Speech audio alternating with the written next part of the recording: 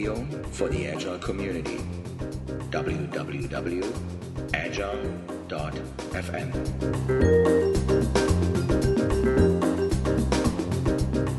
Welcome to another episode of Agile FM, and today I have Jeff Watts from Great Britain on my show. And Jeff is the author of 3 books: Scrum Mastery, From Good to Great Servant Leadership; Product Mastery, From Good to Great Product Ownership; and the Coach's Casebook. He's also the host, or one of the hosts, of the Agile Pubcast. So it's not a podcast, it's a pubcast because it's being recorded in pubs. And he seems to be a beer aficionado, because he also, we'll get to that later, talks about Story Pints. Welcome to the podcast, Jeff. Thank you. Thanks for having me. Yeah. You do make a lot of references to beer. You're from Great Britain, so I guess you enjoy a great pint here and there. Yes, it's a part of our culture, I think. It's, yeah. Nothing to excess. Everything in moderation. Everything in moderation, right? So the Pubcast, the Agile Pubcast, how did you guys come up with that? I think that the name is just absolutely fantastic. Yeah, well, Paul came up with the idea of a podcast, and I just wanted to make, I thought, a little bit more informal, really. And I think we have our best chats when we're informal. And I just, in my head, for whatever reason, probably incorrectly, I had the idea of being in a studio for a podcast. But actually, if we were in a pub, then perhaps we'd be a little bit more relaxed and a little bit more free flowing. And so we thought, well, why not? Yeah, why not? Go. Absolutely. For everybody interested in listening to any of those episodes, they're going to be available on inspectandadapt.com, and the references are there. And Jeff, your Twitter handle, just for everybody to get all that stuff out of the way, is Jeff C. Watts. So there is a C, there is a C in the middle, so for everybody to find you there. Now, it's also spelled with a G, not a J, because a lot of people assume Jeff is spelled with a J. Absolutely, yes. And I'll also have those links on the show page of this particular podcast on Agile FM, and all the links there. So let's maybe focus on the Scrum Mastery book. You wrote those 3 books, but that particular book, the Scrum Guide, was released, the latest version, in November 2017. And maybe we just talk a little bit about the mastery. And one of the things I noticed is that you offer advanced Scrum trainings. Why do you think there is an upgrade necessary in the industry? I like the title, don't get me wrong, but just what's advanced? What do you? Yeah, I mean the word does have a bit of baggage associated with it. I've done quite a bit of work in Scandinavia, and the word advanced can put a lot of people off. But the idea being that it's just more stuff, really, and perhaps going deeper into things like facilitation skills, coaching skills, organizational change agency, those types of things that for people who've just been, they've only had the opportunity to go to one training course, a CSM or something like that, they kind of scratch the surface at. And really got an understanding of what the role is, but then putting that difficult role into practice can prove quite challenging in an organizational setting. So are people attending an advanced Scrum training, are they already CSMs, or do you see that as hey, this is a full package deal, we'll take you through the CSM and advance you in the same speed? Or is that people... So there's 2 kind of routes, really, if you like. Well, not routes, but I guess 2 kind of attendees. So because I'm a Scrum Alliance trainer, in order to get an advanced certified Scrum Master accreditation, you do need to have a CSM first. However, not everybody's interested in badges. And so for us, when I say us, Paul Goddard and I, we run these courses together, we co-teach them. It's more important for us for people to have the knowledge and the appetite rather than the badge. So as long as you've got a bit of experience as a Scrum Master, so you've got some pain, some stories to tell, some situations, some scenarios to explore, and a few reference points, then we can work with that. Yeah, no, that's a good point, right? What I wanted to ask you is, maybe that's a connect between these 2 things, is if you had to generalize, like this book was written, published, like, what was it, 3-4 years ago? We had Scrum around for numerous years now at this point. What is it, 17, I guess, somewhere in that neighborhood. How do you, and now with your books about mastery, how do you generalize, if you had to generalize the Scrum Master community, not necessarily Scrum, where do you think we are today, like on a scale from 1 to 10 in terms of possibilities and so forth? It's a good question. It's a difficult one to answer because I think where we are right now, if we were to look at a scale of 1 to 10, then I think we would have to bear in mind the boundaries of our current reality, if that doesn't sound too meta. But often we don't know what we don't know yet. That's right. And so I'll give you an example about this. So, in 2005, so I was a Scrum Master and I was running Scrum CSM courses then. The extent of the Scrum Master role wouldn't have included things like perhaps professional coaching. It wouldn't necessarily have included references to things like improv theatre, whereas that's quite normal now, quite well understood. Storytelling as a product owner thing has sort of come across as much more of a well-established and well-accepted skill and trait. So I think our understanding of the Scrum Master role now, the skills and the possibility of adding value is bigger than it was. Therefore, the community itself has stepped up. So while it may be a 6 out of 10 now, compared to what it was 10 years ago, it's probably significantly higher, if that makes any kind of sense. Oh, absolutely, right. So I did ask, just to make sure that we're on the same page here, what we know today, right? So where we are, and what you see out there as an industry, somebody who observes the industry, somebody who sees a lot of people and meets people, sees clients, and you wrote books, you have advanced sessions, and basically, is there anything we can unlock in terms of capabilities? Is there anything, an untapped territory we haven't seen? But 6 out of 10 is pretty good. Yeah, I'm not sure. So at the moment, I'm not quite sure if there's anything untapped at the moment. I think it's about going deeper and having the time and having the support to go deeper. So facilitation is quite a broad set of skills. And while we may well, as a community, if we were to use a broad brush, be able to say that we're pretty good at facilitating the running of Scrum ceremonies, for example, we may well be, as a community, still have a lot of opportunity to tap into facilitation of, let's say, difficult conversations between two parties, without leading, without the need or the temptation to resort to or hierarchy or chain of command, for example. I think that's something that we see quite a lot of with the Scrum Masters that we work with now. And I work with quite a lot of these people on a one-to-one basis, as well as group coaching and training. Developing those what often people often call soft skills, which I'm not really a fan of, but people often understand what we mean when we say soft skills. The people skills is something that's now being really, really well understood and accepted as a valuable value-add service to add to a team. But a big part of that is self-awareness, self-reflection, and understanding yourself and how you impact the situation and how the situation impacts you and your ability to be neutral. Right. Yeah, no, I agree. I think in the early days of Scrum, there was probably a lot of mechanical, routine kind of execution of the pattern. And I do think that coaching, people skills and so forth definitely made a positive impact on things. Now, you just got me very interested in one topic. I have not seen or actually experienced any kind of improv connection to Scrum. Fill me in. How do you see that included?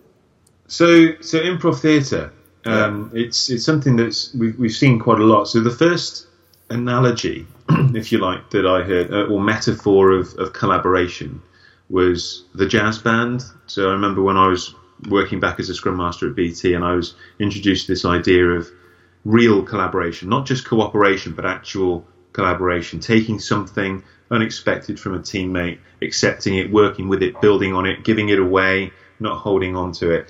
And people told me about jazz, where these players, these people with different instruments, different skills, different things that they're bringing to the party, will live and be comfortable in the not knowing about what's coming next. They're trusting the people around them to add something, to contribute, and then work with it and build with it.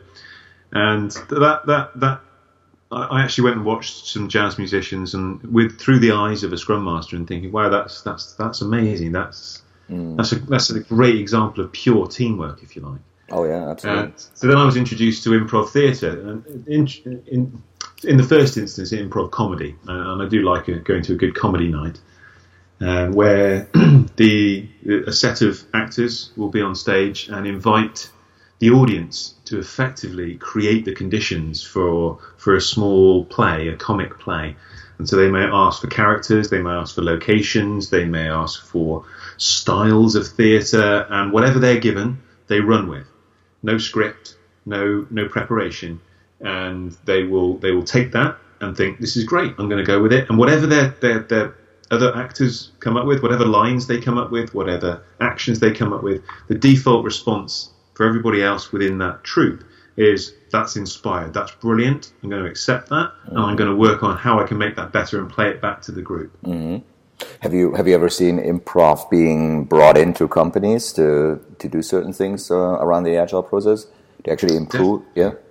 Yeah, definitely, both directly and indirectly. Okay. So there's actual bringing into the concept of collaboration, some of the main principles of living with uncertainty, living with ambiguity, trusting your team members, and actually building something up rather than knocking something down. Mm-hmm. Those kinds of general principles, but also some of the sort of more indirect aspects as well. How can we take an idea and let it evolve, let it emerge? So the idea of a user story, rather than being a completely tightly defined upfront requirement, have some kind of goal, and the same for a sprint. Have a goal for the sprint, and let the actual good stuff emerge. Mm-hmm. Trust the process, trust your colleagues, but also from a management perspective as well, getting comfortable with vulnerability.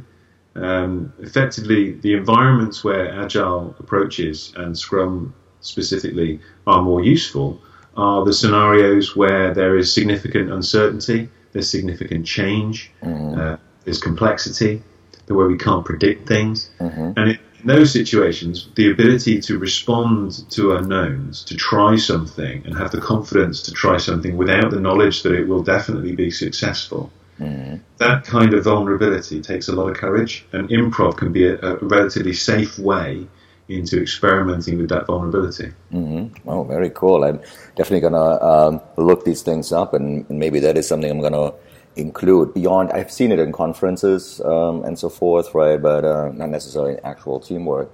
Now, I want to put you possibly here. I hope not on the spot here, but the book Scrum Mastery. Master is a very strong word, right? So if you really look at Scrum Master, right, it's like mastering Scrum. And the book you wrote is obviously, it's called Scrum Mastery: From Good to Great, Servant Leadership. Why don't we, and as I said, maybe we just take this as an example here. You have great examples. Why don't we just walk through the Scrum events, and maybe there's like one little thing you could share with the listeners out there, where you would say there's one little thing you could do in that particular Scrum event to, go make a step, not necessarily going from good to great, but making a small step towards great. How is that? All right, let's see how it goes. Okay, sprint planning. Sprint planning. So one of it's really quite painful sometimes to watch a really mechanical sprint planning session. It can be it's quite common for me to see a team in a sprint planning meeting where one person is sitting at the computer, driving the Jira machine, if you like, and any tool, whatever it is. So one person is driving and everybody else is waiting for their turn to create their tasks, and they get put into the machine. And they're sitting down, the energy is low, it's mechanic, robotic, and people can't wait to get out of the meeting. So, I don't know whether you've seen anything like that yourself. But I think everybody has seen this. Yeah. And so, the best Scrum Masters that I see make those sessions a lot more engaging. They're not concerned with, have we got all the tasks planned out for this sprint and all estimated in hours and everybody's at 100% utilization or anything like that. They're focused on tackling the meaty topics, making sure that we've looked at the interesting areas, the risks. They'll be sketching designs. They'll be going off into small groups to look at how this might be tackled and where the dependencies might be. Mm-hmm. and perhaps even really really quick fast prototyping sessions within there, just to try something out. There'll be people with different perspectives in there. We might have a special guest, such as a subject matter expert, not just the product owner, who we can just get a little bit of life experience from what their pain points are. Those things make sprint planning sessions really engaging, enjoyable places people want to be rather than have to be. Well, these were several tips here already in one answer. Fantastic. Sorry, I'm over delivering. No. No, and we want to kick this off, right? This is awesome. I think with your picture you were just painting in front of everybody here, the typical sprint planning and the machine and the typing and the low energy, right? What we can do about that. Fantastic. Why don't we move on to the next one, Daily Scrum? So the Daily Scrum is an interesting one for me because it's, on the one hand, it's the most simple part of the process. 15 minutes, 3 questions, bang. But it's often the most misunderstood. So the first thing that people, the really good Scrum Masters, the first thing they do is they just clarify with everybody what the purpose of it is, who it's for, as in the development team. And I'm not saying that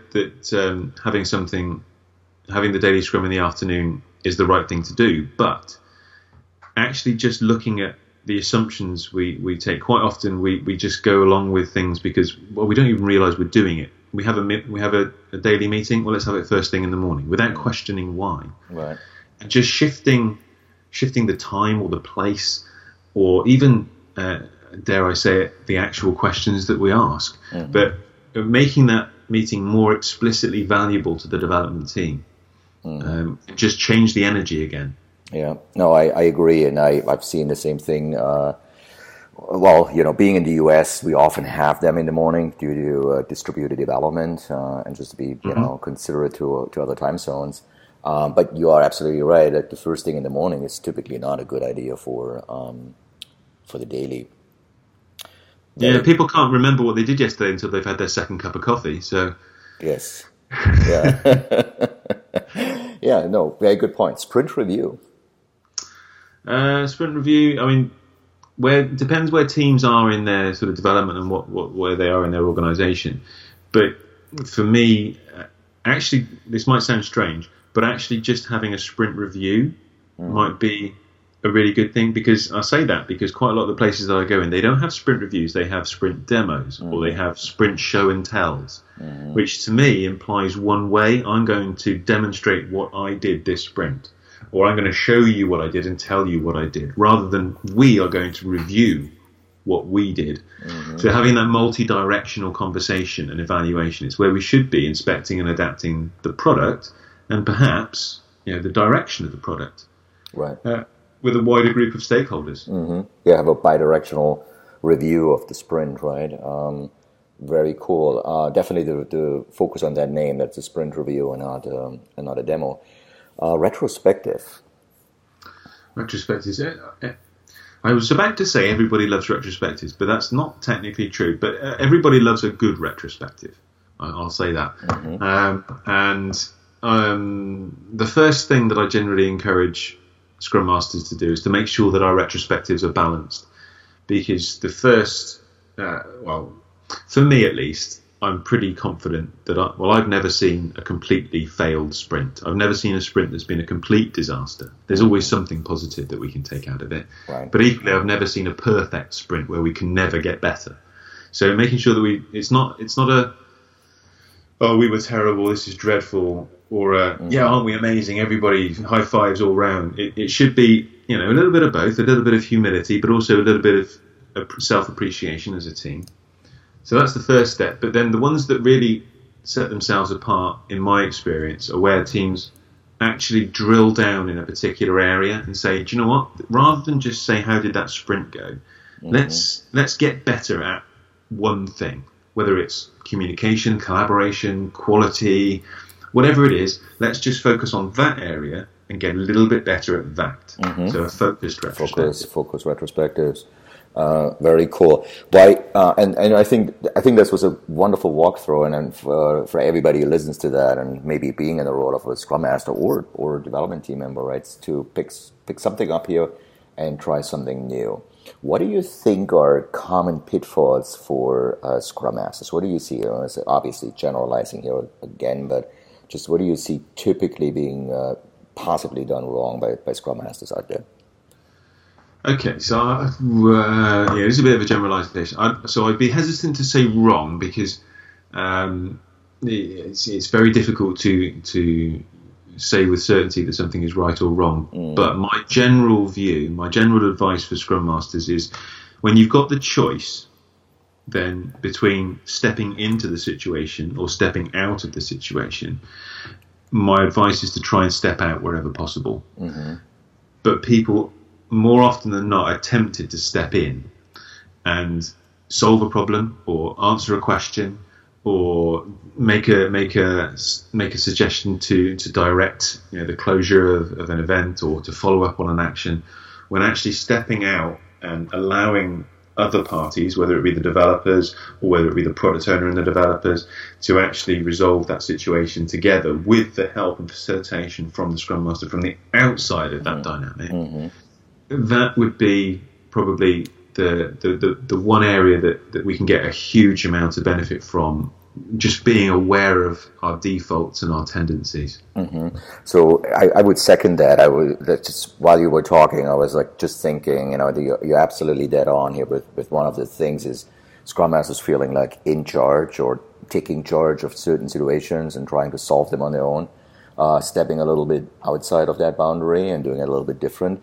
Is that, the word is often called, like, we want to be a servant leader, right? And so servant is very passive, in my opinion, right? So serving and supporting and more like in the background. Is that something like Scrum Masters might not realize, that they are the servant leaders, that they're feeling there's a different role they're playing? Quite possibly, yeah. I think there is a huge... There are a huge number of situations where there is a lack of clarity and understanding about what is expected of the Scrum Master. Okay. And so I was actually chatting with a group today about, it turned out that a lot of their challenges were due to misalignment of understanding of roles. So for example, the product owner thought they were responsible for these things, but the development team thought they were responsible for other things. And vice versa. The Scrum Master thought they were responsible for these things, and the development team thought they were responsible for something else. So yeah, we can take the Scrum Guide as a starting point if we want. But for me, the most important thing is that the product owner, the development team, and the Scrum Master, and potentially other parties outside, have an explicit conversation about how are we going to split the responsibilities across us. What do we expect of one another? And what are we prepared to offer the other parties here so that we can all be successful? Yeah, no, I definitely. I want to ask you something totally unrelated to that, or possibly related, but how do you feel about metrics and burn down charts? Metrics will change behavior, whether we like it or not. I don't think I've yet come across a metric that hasn't had an unintended consequence on behavior. Some can be useful. All can potentially be damaging. And I think some of that comes down to perceptions and trust in the purpose of the metrics. So if we believe a metric is positive and there isn't an ulterior motive, then it might be something that could be potentially inspiring and motivating. But if we believe that it has a secondary purpose or it's serving a nefarious motive, even if it's not, if we believe it is, then it will at least encourage behavior to game the system, and at worst, demotivate and disengage. And the burn down charts, like burn down charts, I think can be useful. Definitely, I've definitely seen a lot of teams that get a lot of value from that. It's quite a visible and simple way of displaying our progress, and teams and individuals like to know that they're making progress. If we don't want to think that we're on a hamster wheel going nowhere. We want to be able to see that we're making some progress. But to me, what I've seen as slightly more motivating for teams It's not just the direction of a burn up chart rather than a burn down chart. I know people do believe in the psychology of burning down over burning up, but for me, I see a lot of teams inspired by seeing how much value they're adding. So actual development effort points, story points, hours, ideal hours, whatever we're using, seeing that come down to zero does have a certain amount of motivation. But actually seeing what value we're adding in quite a tangible way, generally, in my experience, leads to greater motivation. So I know in my book I talk about story points and Greg dollars and Jeff dollars and things like that. But the idea of saying this user story is worth this amount of value to the organization. This story over here is worth this amount of value to the organization. And then as a team, we can start working out how we can maximize the value delivered in our sprints. And we get a feel, not just being able to see in the sprint review the actual progress, but we know how much value we're adding to the organization. And that kind of graph of value delivered can be a huge thing for a team. I think so too, yeah. And I grew up with these charts. I mean, that was part of the early days Scrum Guide, right? And I do like them. And as a visualization, it's simple, and why not having them? And I think they have, if done right, positive impact. Now, the Scrum Master, as a servant leader, serves the development team, among other things, but serving the development team. But what kind of advice or thoughts do you have around maybe a Scrum Master serving a particular team member? Do you have any thoughts, like an individual on the team, somebody might need help, or some, skills or distribution or attitude or anything like that? What do you think that would be something a Scrum Master should be focusing on as well? I think it's definitely a possibility. I should probably declare my potential conflict of interest here. So as well as a previous Scrum Master and product owner and agile coach, I'm also a business coach, a leadership coach at a personal and professional level. So I see the potential for a Scrum Master to be able to provide not just team coaching opportunities, but individual coaching opportunities. And whether they should or not is down to, again, that agreement of expectations and responsibilities. So I fully back Esther Derby's statement of we should never go around inflicting our help on people. People should only, if people request our help, then we're more than willing to offer it, but we're not going to impose our help on anybody. And a servant leader who doesn't rely on authority can only rely on permission and invitation. And I think that's the right thing. So a Scrum Master who is there, who has coaching skills and also doesn't have an ulterior motive, i.e. they're not the line manager, they're not the delivery manager, they don't have delivery responsibility, are seen then as neutral, then they can provide a huge service to individuals and the team in terms of self-reflection, self-empowerment, and self-improvement. So you would say yes, but by invitation only? Yes, I would, yeah. So last but not least, we're coming to the end of this podcast. There is I found some coaching cards, retrospective cards, etc. on your website, inspectandadapt.com. And I'm just curious for people what they represent and how would you like to see them effectively used in within teams. Okay, so this how to say this without it sounding like I'm trying to sell products. The idea behind the Scrum Master coaching cards, for example, is quite often when you're in a Scrum Master position trying to help a team in a difficult situation, we might find ourselves tempted to step in and offer a solution, or we might think, well, I don't know how to go about this. I'm not quite sure what to do. The team seems stuck. I seem stuck. And so the idea is that for a bit of inspiration, just take out one of those cards. And generally speaking, there's a question on there. And that question might say, for example, what is the team assuming about this situation that might not be true? Or it might say, how could you go about making this situation worse? And it should just provoke a different train of thought. The idea is it will break us out of our current tunnel vision, give us a different way of looking at the scenario, which might spark something. And so that there are Scrum Master ones, and again for product owners thinking about the product, it might say, I'm trying to think of one now. If your development team, if you assume a development team wanted to tell you something but didn't, and you wouldn't like it, what would that be? Just if your users were to tell you 2 of your requirements in your product backlog were no longer needed, which do you think they might be? Just again, spark a couple of different trains of thought for people. For sure, yeah. So you would like to see them in like the Scrum Master cards, for example. They would be something for retrospectives, like to pull in, or doing day-to-day activities, or where would you see? Yeah, so sometimes they can be used. So I actually get Scrum Masters to use the Scrum Master coaching cards when we're doing some coaching skills training in the advanced class, for example.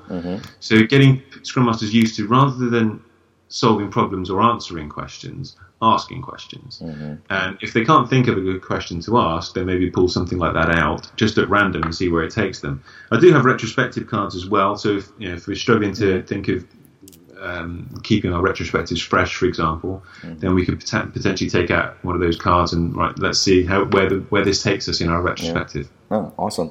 Well, I definitely invite everybody to visit that site and maybe pick up one of those decks. I always like those tools. I like tangible kind of little products being thrown in as well. And I do want to thank you. There was no beer here on this podcast, but I hope you still enjoyed the conversation as much as I did. And well, next time I'm in New York, we'll have to do a pubcast. We'll do a pubcast for sure. And I hope, most importantly, that the listeners out there enjoyed the conversation with us as well. I want to say thank you. Thanks for the invite. It was good to speak. Anytime. Bye. Thank you for listening to Agile FM, the radio for the Agile community.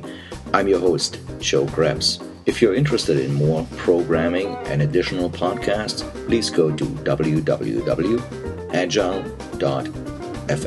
Talk to you soon.